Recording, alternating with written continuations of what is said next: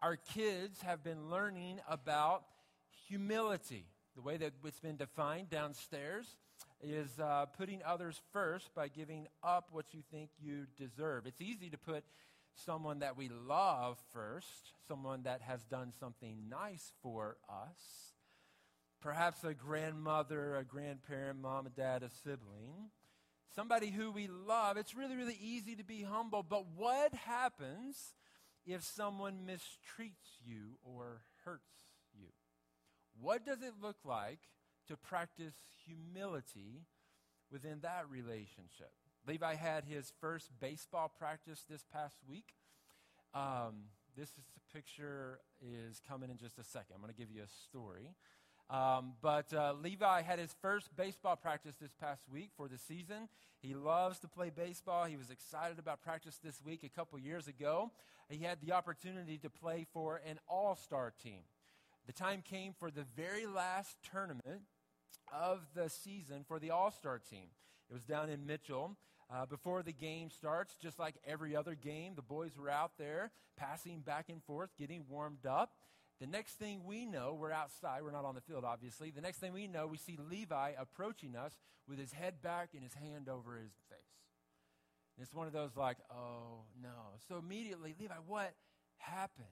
Well, come to find out, the boys that were passing next to him, a ball hit a glove, but didn't stay in the glove, ricocheted off his friend's glove, and met his lip. Now, I do have a picture of this. Oh, everybody say, oh, yeah. Got him good. Well, we're looking at it. Do we need to, this is the last tournament. So we evaluated, got some input from friends, and decided he needs to go to the ER and get it checked out. We go to the ER. He gets his first stitches ever. Look at this picture just outside the ER. The next one, look at that. Oh, my goodness. Look at that smile. Here's the cool thing about that story. He did miss that game, obviously, that he was warming up for. But that afternoon, we headed back to the tournament, and this kid with stitches in his face got back out on the field and played the rest of the tournament with his team. How about that? Isn't that awesome?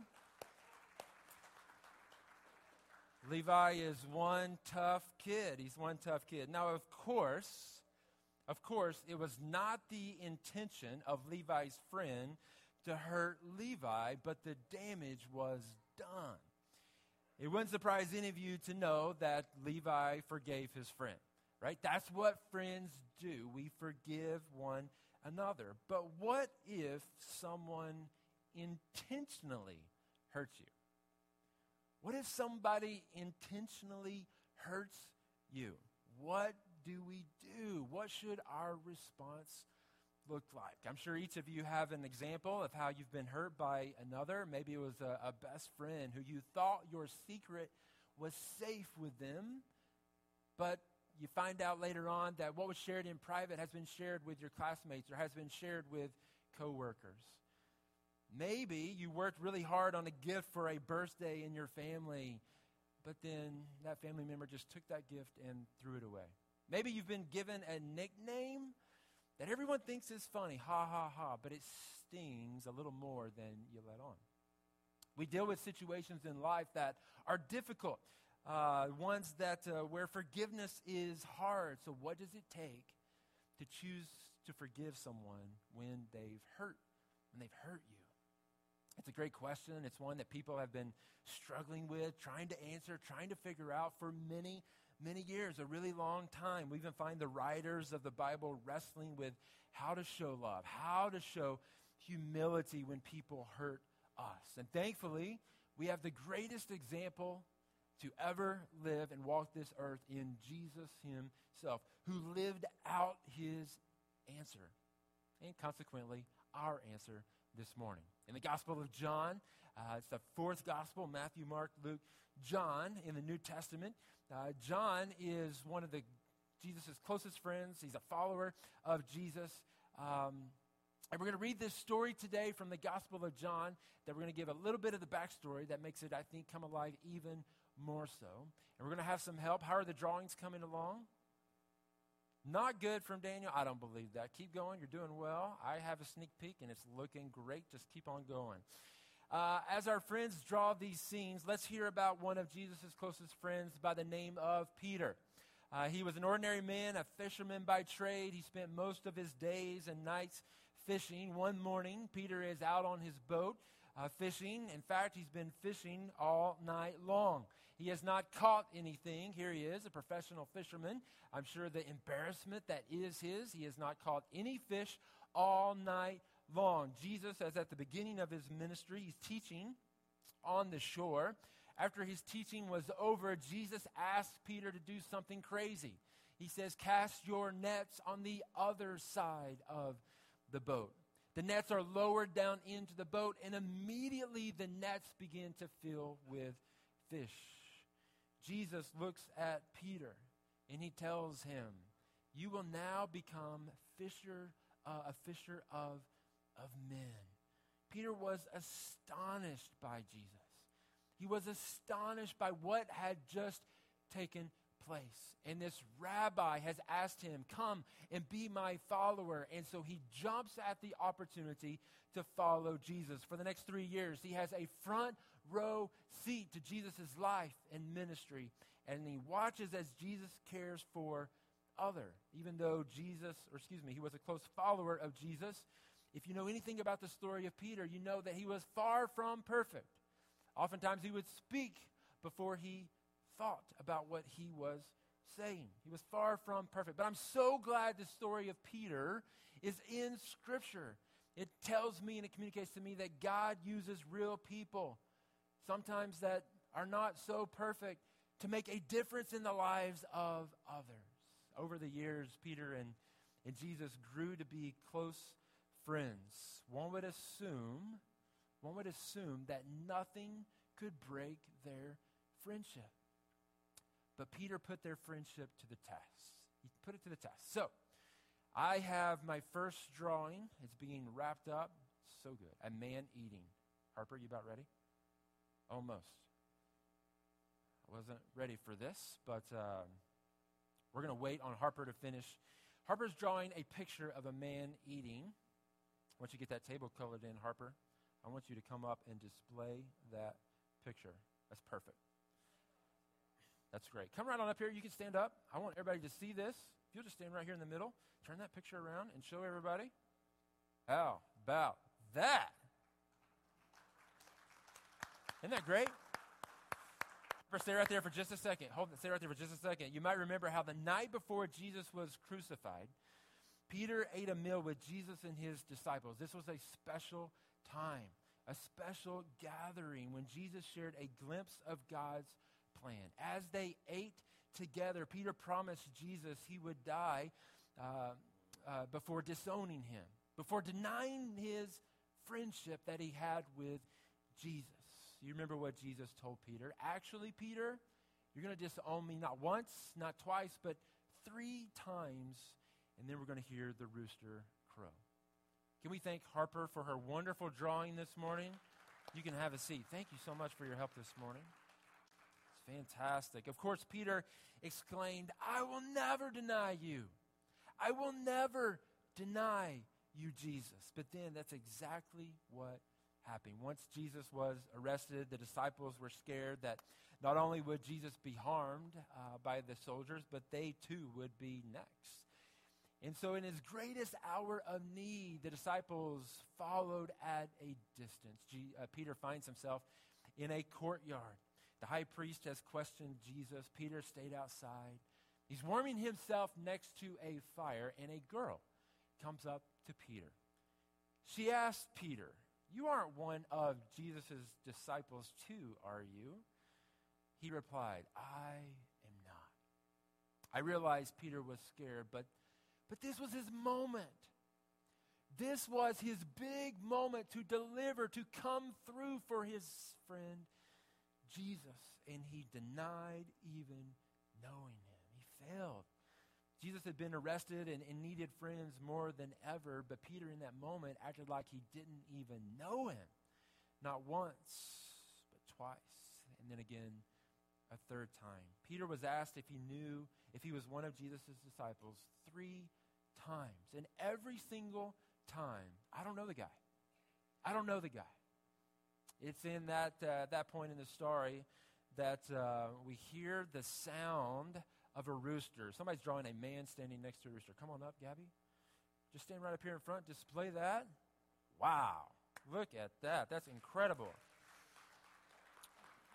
Just like Jesus had predicted. Just like Jesus had predicted. Peter denies him 3 times, and we hear the sound of a rooster. Now, I'm curious, is there a child or a teen that can do a rooster cock-a-doodle-doo? I heard it. I don't know who it was. That was awesome. Thank you for that. Gabby, can we thank Gabby one more time? You can have a seat, Gabby. Well done.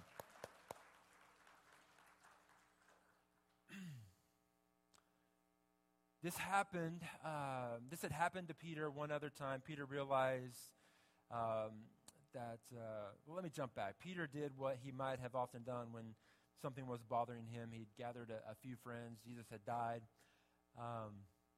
He didn't know what to do. And so they went back to what they were doing before Jesus had called them. And he got on a boat and he was fishing with a few friends. All night long they had fished and had not caught anything.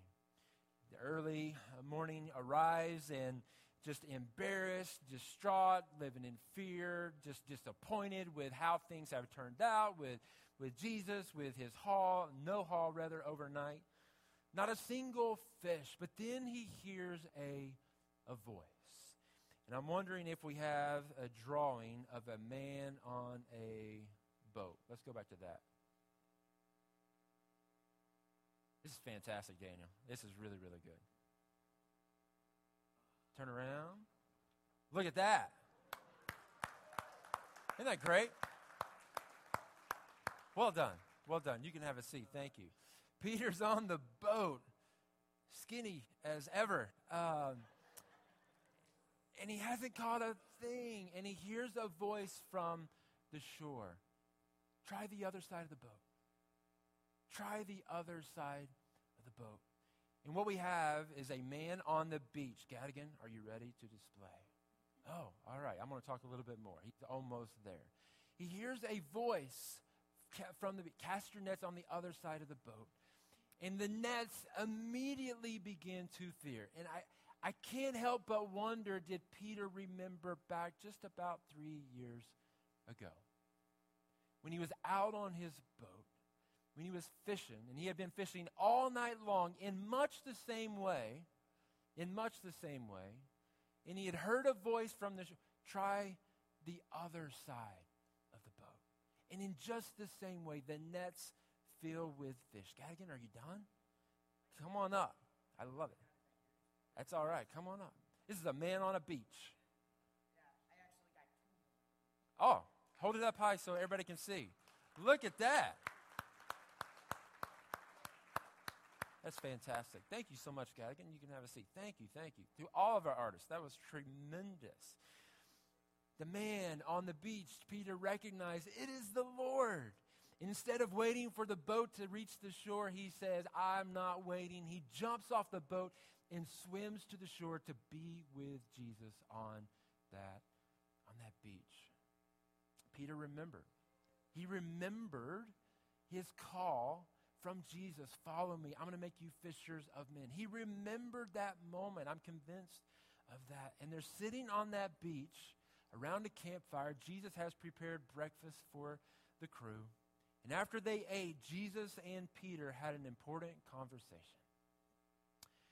This is what we read in the Gospel of John. When Jesus and the disciples had finished eating, Jesus spoke to Simon Peter. He asked, Simon, son of John, do you love me more than these others do? Yes, Lord, he answered. You know that I love you. And Jesus said, feed my lambs. 2 more times. Don't think it's a coincidence. 2 more times, Jesus asked Peter if he loved him. And after each time Peter expressed his love, Jesus would challenge Peter, Peter, feed my lambs. Peter, take care of my sheep. Peter, feed my sheep. Jesus didn't intend for Peter to become a shepherd. There's no sheep on that shoreline that morning. What's Jesus talking about? If you look behind me, there's a beautiful stained glass window. The image that is portrayed, Jesus holding sheep, having the shepherd's staff in his hand. Beautiful, beautiful picture. Jesus in John 10 called himself the Good Shepherd, while the people around him were like his sheep. Jesus wanted Peter to take care of the people who followed Jesus and would follow him in the future. Now, I really like this story because we get a glimpse of the character of Jesus. As one of Jesus' closest friends, Peter was convinced. He was convinced, I'm never going to deny Jesus. But when Jesus needed his friends the most, he denied him 3 different times. When the rooster crowed, Peter realized what he had done, and he felt awful. However, Jesus showed up on the same beach where Peter parked his boat. And Jesus had a valid reason in that moment. I think we can all agree. He had a valid reason to be mad, to be upset. He had been hurt by Peter. Their friendship, I'm sure, had taken a hit. How would you or I have responded? I don't know, but we have Jesus' response. Jesus initiates this conversation with him to make things right. And here's what I love about this conversation. Jesus asked Peter, do you love me, Peter? Here's what I love. Peter never once had to ask Jesus the same question. Have you ever thought about that? Peter never had to ask Jesus, Jesus, do you still love me? Do you love me? No. Peter didn't have to wonder what Jesus was thinking. Jesus still loved Peter. Jesus was willing to forgive Peter, and Peter knew it. He was inviting Peter, as he forgave him, into a new life, a one where Peter would care for the people that followed Jesus. We live in a world full of frustrations and difficulties all around us. Broken promises, disappointments, people that wronged us. It is so easy, so simple, just to resort to being mad. Not only being sad, but being mad and staying there. But even if you feel like you have the right to be mad, Jesus demonstrates another option. Right? Jesus, here in the Gospel of John, demonstrates for us another option. He made things right between himself and Peter. There's a great chance you'll be, perhaps, the one at some point that wrongs somebody else. It happens from time to time. And if that happens to you, it's just as important for us to follow Jesus' example. Jesus didn't wrong Peter, but in the event that is you or I, it is so critical and so important, following Jesus' example, for us to take it upon ourselves to do everything we can to make things right. So think on this question. When is it hard to make things right? Just think about that. When is it hard to make things right? When you look at the difficulties you face, what situations is it really, really hard to forgive? It's really, really hard to extend forgiveness. When are the times you really need God's help to make things right? Jesus had put Peter first. Jesus took the time to make sure that Peter knew things are good between us. Imagine how Peter felt on the shore that morning. We should follow Jesus' example. We should follow his example and do as he has done. Forgive as you have been forgiven. Love as you have been loved. This story is a great reminder for all of us what real humility looks like. It's about putting others first, just like Jesus did with Peter. Your situation may feel hopeless. You may feel broken beyond repair. You may just feel like despair abounds. But can I draw your attention one more time to the stained glass window that is behind me? The window is beautiful. The window, if you look really, really close and notice each individual piece, the window is full of broken glass. It's full of broken glass. And it shows us, it reminds us this morning how broken things can be mended and sometimes become even more beautiful than they were before. Things break, and so do friendships. We say things we don't mean and sometimes do something selfish. We get hurt. We cause hurt for other people. All relationships have breaks. We all have an opportunity to follow Jesus' example, to forgive and be forgiven. It's never easy, but you can choose to put others first by making things right. When is it most hard for you to make things right? I hope you're encouraged this morning by this story that we find in the Gospel of John. The example of Jesus. Is it easy? No. But Jesus will help you. God will give you the strength, the courage, the words, the patience, whatever it is that is necessary. When is it hard for you to make things right? May we follow the example of Jesus that we have been given. This relationship that was broken, mended once again because of a willingness of Jesus to make things right. Make things right.